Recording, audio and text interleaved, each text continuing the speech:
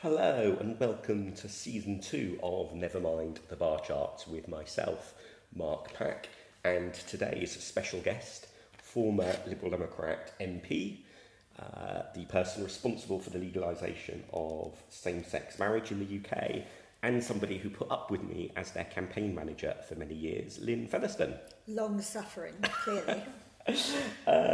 So I was thinking about actually 2005, because that was the general election in which you got elected to Parliament for the first time. It was. And in many ways, I think politics immediately after the 2005 election felt a little bit similar to what it does now, as in there had been a governing party that had won an election, and most of the political assumptions were, well, if they won that one, they're probably going to go on to win many more elections. There was also a bit of a sense the Liberal Democrats had a big political opportunity in 2005 with Iraq, in 2019 with Brexit, and a general sense of disappointment that the party hadn't taken as much of that opportunity as perhaps it could have. But of course, politics after 2005 then very rapidly turned out very differently, with the big financial crash in 2007 and so on, which is perhaps a warning to us not to be too self-confident about our predictions as to what we think will happen in this Parliament. But with that caveat aside, what's your take, Lynn, on how politics is looking at the moment? Apart from miserable and depressing, it looks as if the Tories will be in power, barring incident, for 2 terms, at least. Somewhat dependent on how the opposition fares. But in terms of the Liberal Democrats, I think we have a mountain to climb, to be frank. It's when you talk as a Liberal Democrat about winning, you know, I was always in a Labour-facing seat, so I needed a Labour government so that it could start to lose after New Labour's New Dawn, because that's what happens if you're in a place where the majority of people vote Labour. You need their votes, and that should have been us against the Conservatives that we've just seen, and it went the other way. Well, I guess regular listeners will be glad that you have immediately fallen into the honorary Stephen Tall role of being the pessimist about the party. Because, I guess I would be rather more optimistic, not only, as it were, because I'm now contractually obliged to be, being the party president. Well, indeed. But also, one of the things that struck me in amongst the disappointments of the last election was if you look at the number of seats where the party is now not only in a very clear second place, but not that far behind who won the seat. Most of those are Tory-held seats, and there's a good 20 or 30 seats where you think, if a group of people do what the likes of you and I and Neil and others did in Hornsey Wood Green, they can win under their own steam, let alone other seats we could win if the national picture is good. There are reasons to be cheerful, but it's quite challenging after an election at which it was touted that there were 200 seats within our reach. So, and I think we have to be really realistic, because we had a huge swathe of people join us, partly because it looked like we were going to be the centre ground, and the centre ground was going to hold sway, and the Chukas and the Lucianas joined, and perhaps there was a bit of a new dawn, and clearly that did not happen. So my concern is mainly with our voting system. Yes, we can claw back 20 or 30 seats, but to me, that's not what I want. I want to be a main party in this country, to have my voice actually count, the Liberal voice in politics, not to always be frustrated, as we always are, by the basic way our politics works. And I think Westminster politics is broken. It's broken to the point where other people say, oh, look, it's working, because people got so fed up, get Brexit done, these wonderful 3-word slogans that tempt a whole nation into voting just to have a clear majority, because they want that certainty. And the reasoned arguments in the middle, I think we were our own, not just us, I think we collectively were our own worst enemies, because over Brexit, we all went to our own corners to come out fighting. So we hung on, quite rightly, obviously, in my view, to a second referendum. The SNP went only for a Scottish Indie Ref 2. Labour equivocated because without that they would split it asunder, and the Tories moved sharply to the right because to take the Brexit votes and the UKIP votes. And all of us stuck to our positions without the compromises you need to be, in a way, you had a perfect example of what proportional representation might deliver in Parliament, and we didn't demonstrate it terribly well. Some people say, look, it did what it should, it stopped the government going ahead. On the other hand, we got nowhere, and we were in stasis and created a terrible situation for everyone, psychologically and business-wise. So, I think there are some huge issues underpinning our nation, and that we've turned in to a nasty nation, not just a nasty party who are now pretending to be the nice party. Certainly the Britain of the London Olympics of 2012 feels long way quite now, a long way away. But I think that's also a reason for optimism, in the sense that it is only 8 years ago. And I think one of the things that strikes me about when you look at when the Lib Dems have done best, and there's obviously lots of different definitions of best, but quite often that has come after a really disappointing looking election result that people have felt has set the tone for a long period of time, but things didn't turn out like that. So not only did, our entry into government, your entry into government as a minister, happen in 2010, which was the first election after 2005, when many people, I think, rightly felt that perhaps the Lib Dems had missed an opportunity there because of the Iraq War, that if they weren't going to break through in 2005, when would they ever? But then the next election was the one that got us into government. Or likewise, the big breakthrough in terms of parliamentary numbers in 1997. Actually, at the beginning of that parliament, after the 92 Tory election victory, people were saying the Tories have won 4 elections in a row, were the Tories going to win elections forever? There was a really good book written about is Britain turning Japanese, as in would there be a ruling party that always wins? So I think there are definitely good reasons to be realistic for the sorts of factors you mentioned. But isn't there a risk of sort of slightly of assuming that the only unexpected events that can happen in the next few years are going to be bad ones rather than good ones, and that actually politics is a lot more up for grabs as to what happens than it might seem at the moment? Slightly hard to envisage from where I'm standing, but there's always opportunities, and I think, obviously we need to shore up our base across the country and grow our base across the country, because if there's one thing we know, and the reason that Chuka and Luciana came to us, is you can't win without soldiers. So growing on the base and focusing on the next local elections and doing all of the things that Lib Dems are best at, absolutely. And we can and will rebuild, I've got no doubt about that. But what I'm saying is, in terms of breakthrough, in terms of changing the nation, you're optimistic that if it was only 2012 when we had the Olympics and the Paralympics, which were even more superb, and everyone loved people with disabilities, but look where that went. So yes, you can turn it around, but I would like to create a nation where niceness was brought out and not nastiness. And I think the way we do politics has become denuded of decency.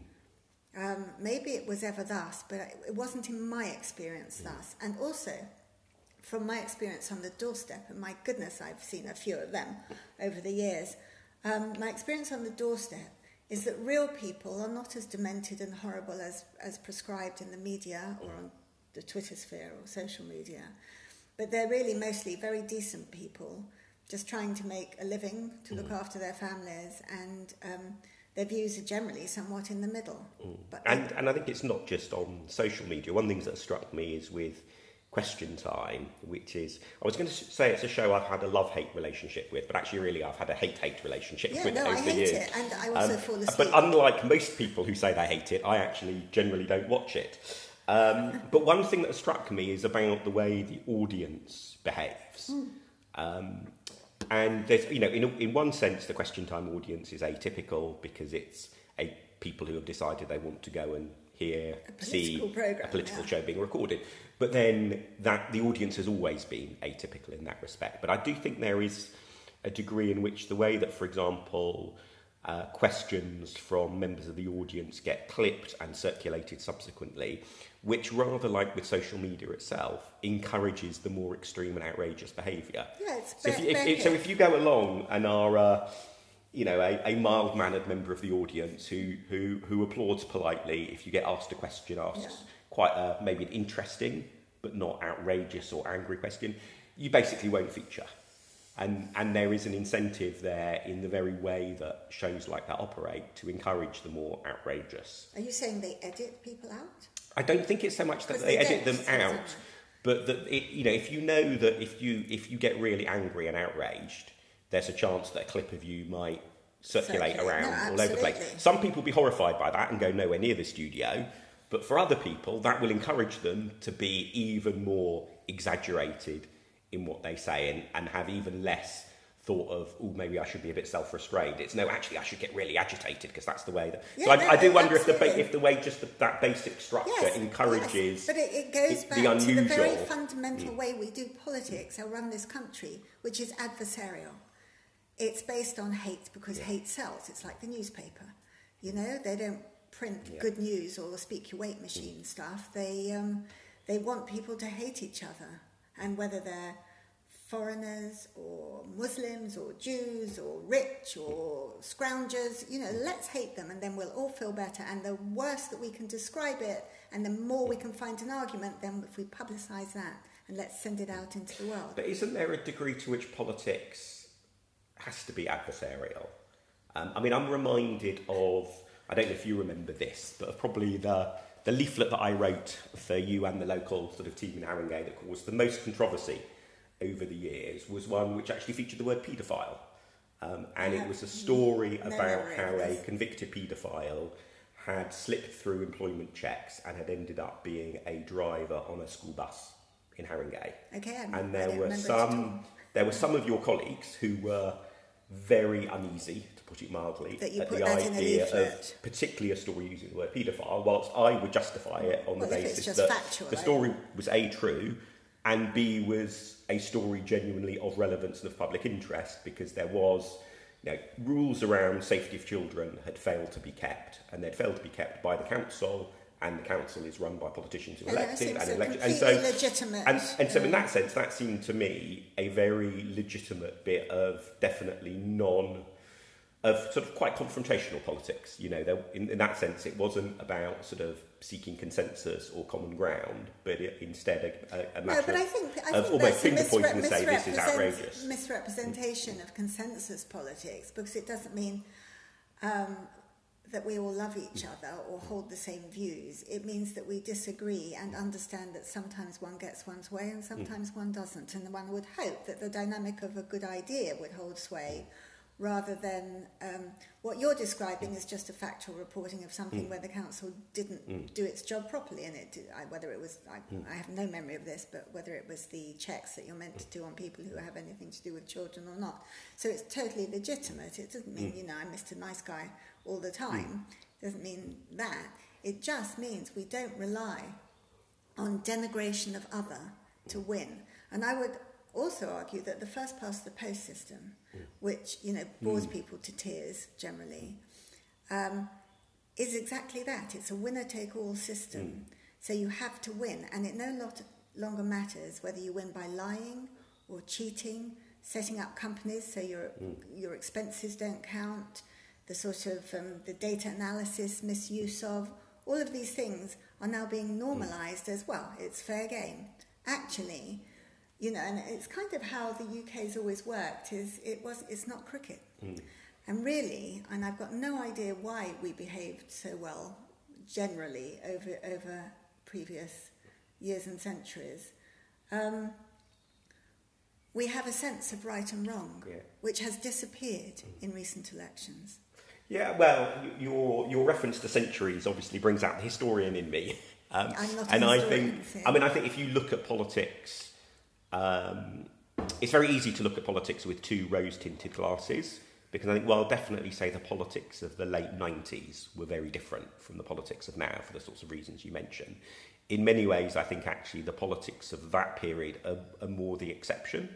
If you look at the sort of tenor of political debate that there have been in previous decades, especially when you start looking at how politicians who were not straight white men have been treated in political debate until really pretty recently, and even still obviously an issue today. But until pretty recently, all sorts of absolutely outrageous and appalling things happened that actually, by and large, don't anymore. So I think it's not that the past was all sorts of wonderful, but I think what was different, and this is in a sense a cause for optimism, maybe, is that basically when the economy is doing better, when part of the politics of the late 90s was politics off the back of many years of fairly consistent economic growth. And whilst there were still big issues of inequality, big issues of poverty, big issues about providing high quality public services, it provided a basic backdrop for politics, which was less sort of adversarial and less sort of stress inducing, because it was more about arguing over how to try and do what should be the next nice thing that we do, or how should the next bit of extra money available to spend be distributed. And I think that softer backdrop to politics is perhaps the key difference. And if the economy picks up, it's a big if, given all of the damage that Brexit is likely to do. Perhaps we will see a swifter return to that sort of style of politics than you fear. Well, let's hope so. But it's also, one of the pressures, which is beyond the pale in my view, is the polarisation of the media and the influence it has. I'm not just talking about social media. I mean, it was interesting. I went to a talk by Andrew Marr at Primrose Hill Library. And no one had asked him what role the media had to play in all of this. So eventually I put my hand up and asked him. And he went straight to social media as the evil beyond all evil. But I would equally argue that the sort of, both the Guardian and the Mail, because they sit in their own corners and speak to their own echo chambers. Yeah. And there's a lovely example of that. Lovely is maybe not quite the right word. A striking example of that in the Guardian from a few days ago, where there is this dispute in West London over a youth club, which residents have taken up a petition against. The residents' case is that the youth club is too large and for the venue that it has, and it's not a good venue for the youth club, that it causes too much disturbance, and that basically the youth club is not well located. The youth club side of the argument is that the residents are being basically want to gentrifying the area and NIMBYing and want to produce. I don't know enough about the issue to have any sense of who is in the right or who is in the wrong. But one thing that really struck me was that the residents have said that they would rather the space is used for something else that would serve the area, such as, for example, a library or a coffee shop or a couple of. And so indeed, and what was interesting, I thought, was the Guardian of the different options. The Guardian picked the coffee shop as the one to put in its headline, which was, yes, that is one of the options the residents have said they would like. It's also the most provocative, anger-inducing. Oh my goodness, how on earth can people want to replace a youth club with a coffee shop?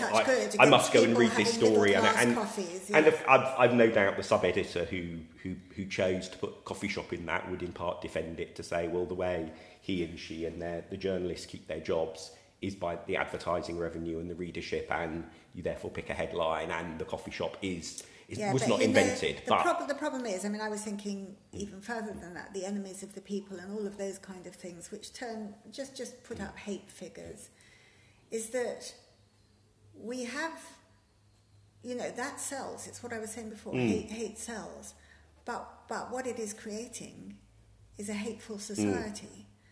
And, I think it's up to individuals and people who do things. You say I have a rosy-eyed view, but I've always been rosy-eyed. That's why I joined the Lib Dems. And look, so you're always optimistic about the past. I'm always optimistic about the future. That's the difference. I think I've been tempered by reality. When I came into Parliament, I think we were 63 MPs, and we're now 11.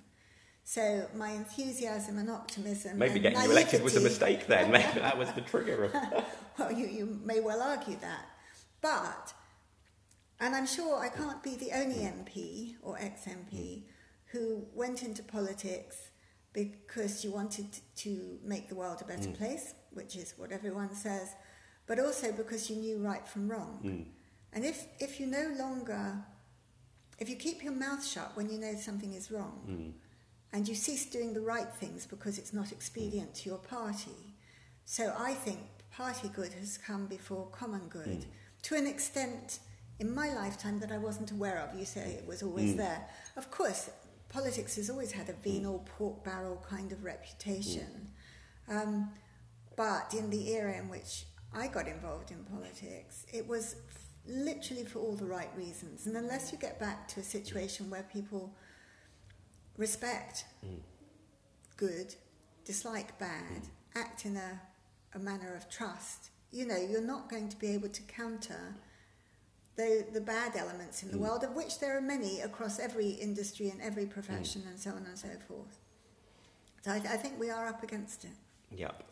Obviously, one solution that we would both very much hope for to that is more Liberal Democrat MPs in Parliament. So I just thought, sort of finally, it might be worth maybe just reflecting on how you got elected to Parliament, because I'm sure there will be, and I know I've sort of spoken to several people who either stood or decided not to stand at the last election, for example, who were thinking, well, politically, what do they want to do now? And in a way, the fact that this Parliament may well last more years rather than fewer years means that for some people it's, well, let's not rush to make a decision, etc. But for others, there's also a bit of, well, actually, if I've maybe got a full 4 years or 5 years to work up a seat, perhaps that's all the more reason to start getting stuck in sooner, because then there's a sense of, well, the longer you've got, the more of a difference you can make under your own efforts, etc. Now, obviously, when you sort of first thought about standing for Parliament, it was in a seat that we were a huge distance off winning. So what were the sorts of things that you thought about at the time that maybe other people thinking about, do they want to stand or do they maybe want to help a colleague stand, might be sensible for them to think about at the moment? Partly I lacked knowledge, so I might have been more hesitant had I not recognised it was one of the worst seats in the country. To try and overcome a 26,000. So lesson number one, ignorance. Well, but living proof that it's not impossible, because in this period of 8 years, two elections basically, I overturned a 26,000 Labour majority, and there was a Conservative in between and knocked them out after 4 years. So I'm living proof that it can be done. And I actually believed in our own mantra, that if you work and you fight for the people. I mean, when I first knocked on doors in 97 and said, could I rely on somebody's vote? And they said, which party? And I say, Liberal Democrat. And they would burst out laughing. They'd never, ever had Liberal Democrats around here. But over that 8 years, by taking on everybody's problems and fighting for them, because the other thing is Labour in this, because every constituency is different, but Labour in this constituency has now been in power in the council for about 50 years or more.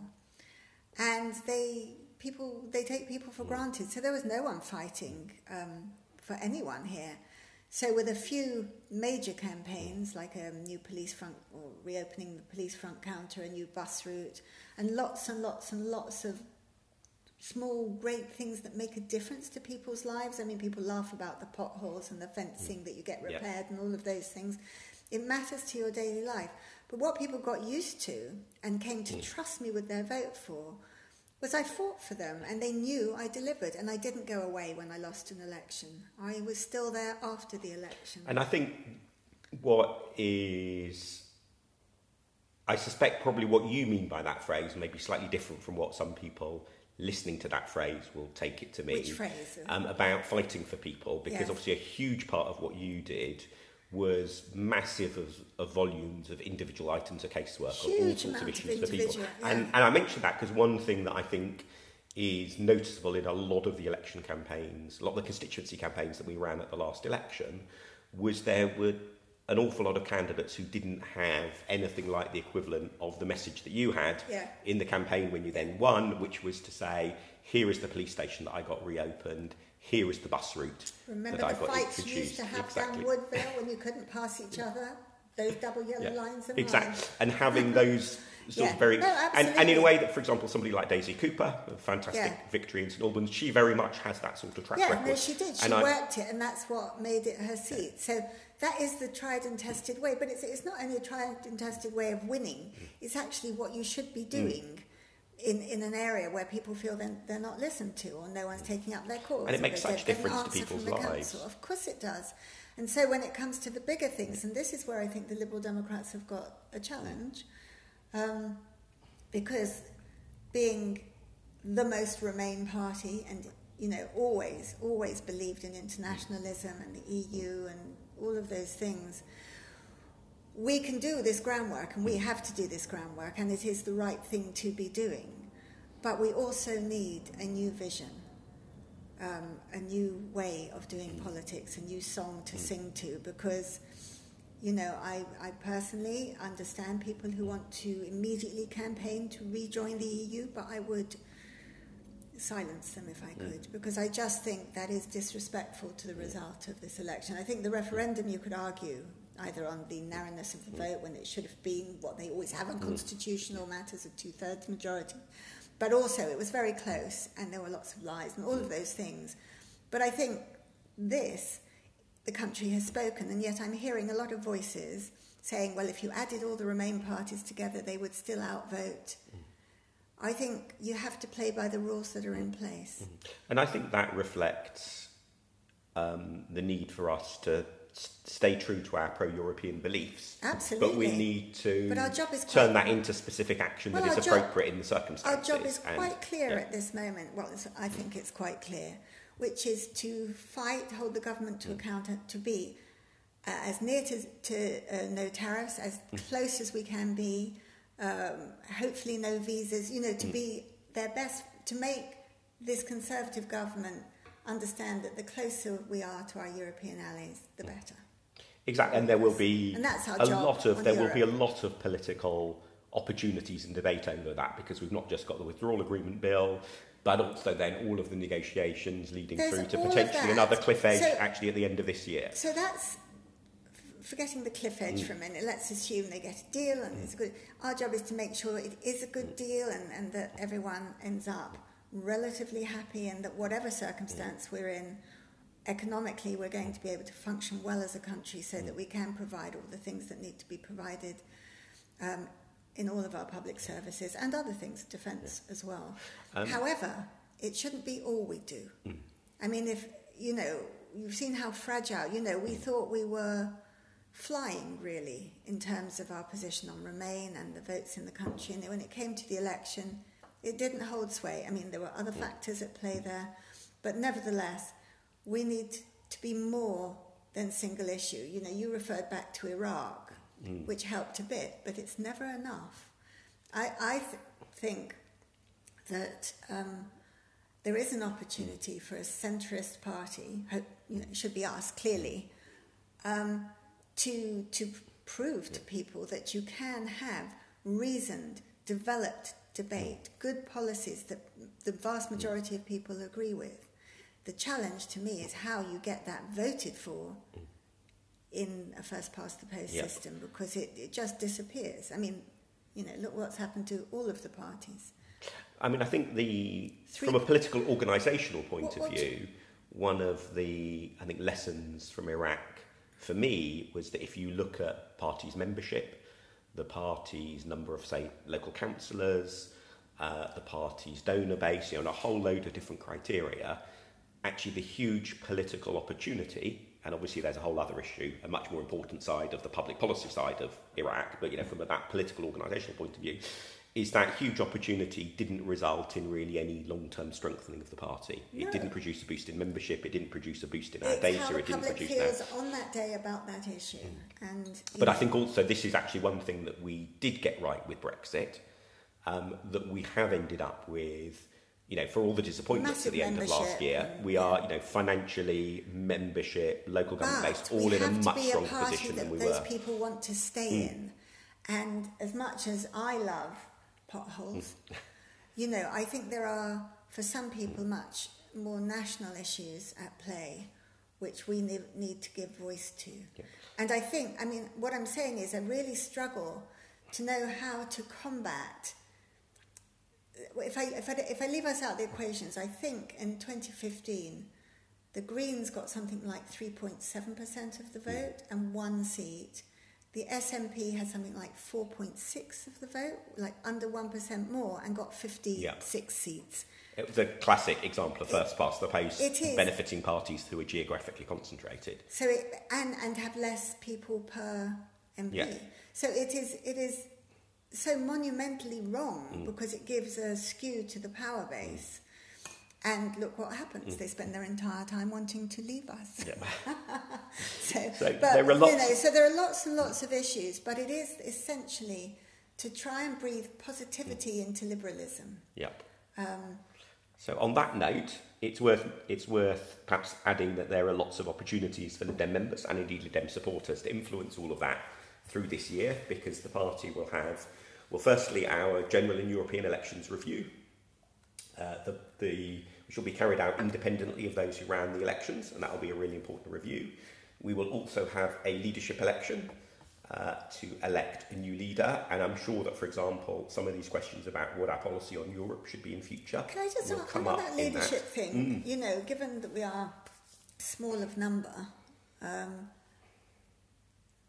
is there any call for any kind of change to our rules to have one in Parliament and one out of Parliament to try and be a little more liberal with our views of leadership? Well, of course, we do currently technically have that, because we have 2 interim co-leaders, Ed Davey, who is an yourself, MP, I know, and myself, who is not. But no, I've not really heard a call very many suggestions at all for sort of changing the rules in that respect. So I think it's obviously possible that decisions may go otherwise, but I think it's very unlikely that we will. No, I think it's really unlikely, but I also think we need to change the way we do things. I think we should be liberal. I think we should be radical. I think we should move on. And I don't see why you can't have one in and one out. And because I want to carry on attracting the centre ground. And I think there are people outside of Parliament who will probably have more success at attracting that centre ground towards the Liberal Democrats, then if you're in Parliament with 11 MPs, you have so much to do as one person. Anyway, it's not a mainstream kind of view, so I'm not terribly optimistic about it. So just to recap, in terms of quite a lot coming up this year, in terms of election reviews, yes, a leadership election, the party will also have update the party strategy, which there'll be a big consultation over, and then that will come to a debate and vote at party conference as well. So whether people have agreed or disagreed with your views, Lynn, or indeed mine, there'll be lots of opportunities for them to try to influence what the party ends up doing. So thank you very much for your time. You're welcome. Thank you for being the first guest on season 2 of Never Mind the Bar Charts. For anyone who has been listening and thinking, I've now thought of somebody who'll be a really brilliant suggestion for a future guest, please do go and follow at Bar Chart Podcast on Twitter and post your feedback or suggestions for who should be interviewed later on in the season. And of course, do please subscribe to the podcast if you don't yet, so you'll get future episodes automatically appear in your favourite podcast application. Thanks very much for listening.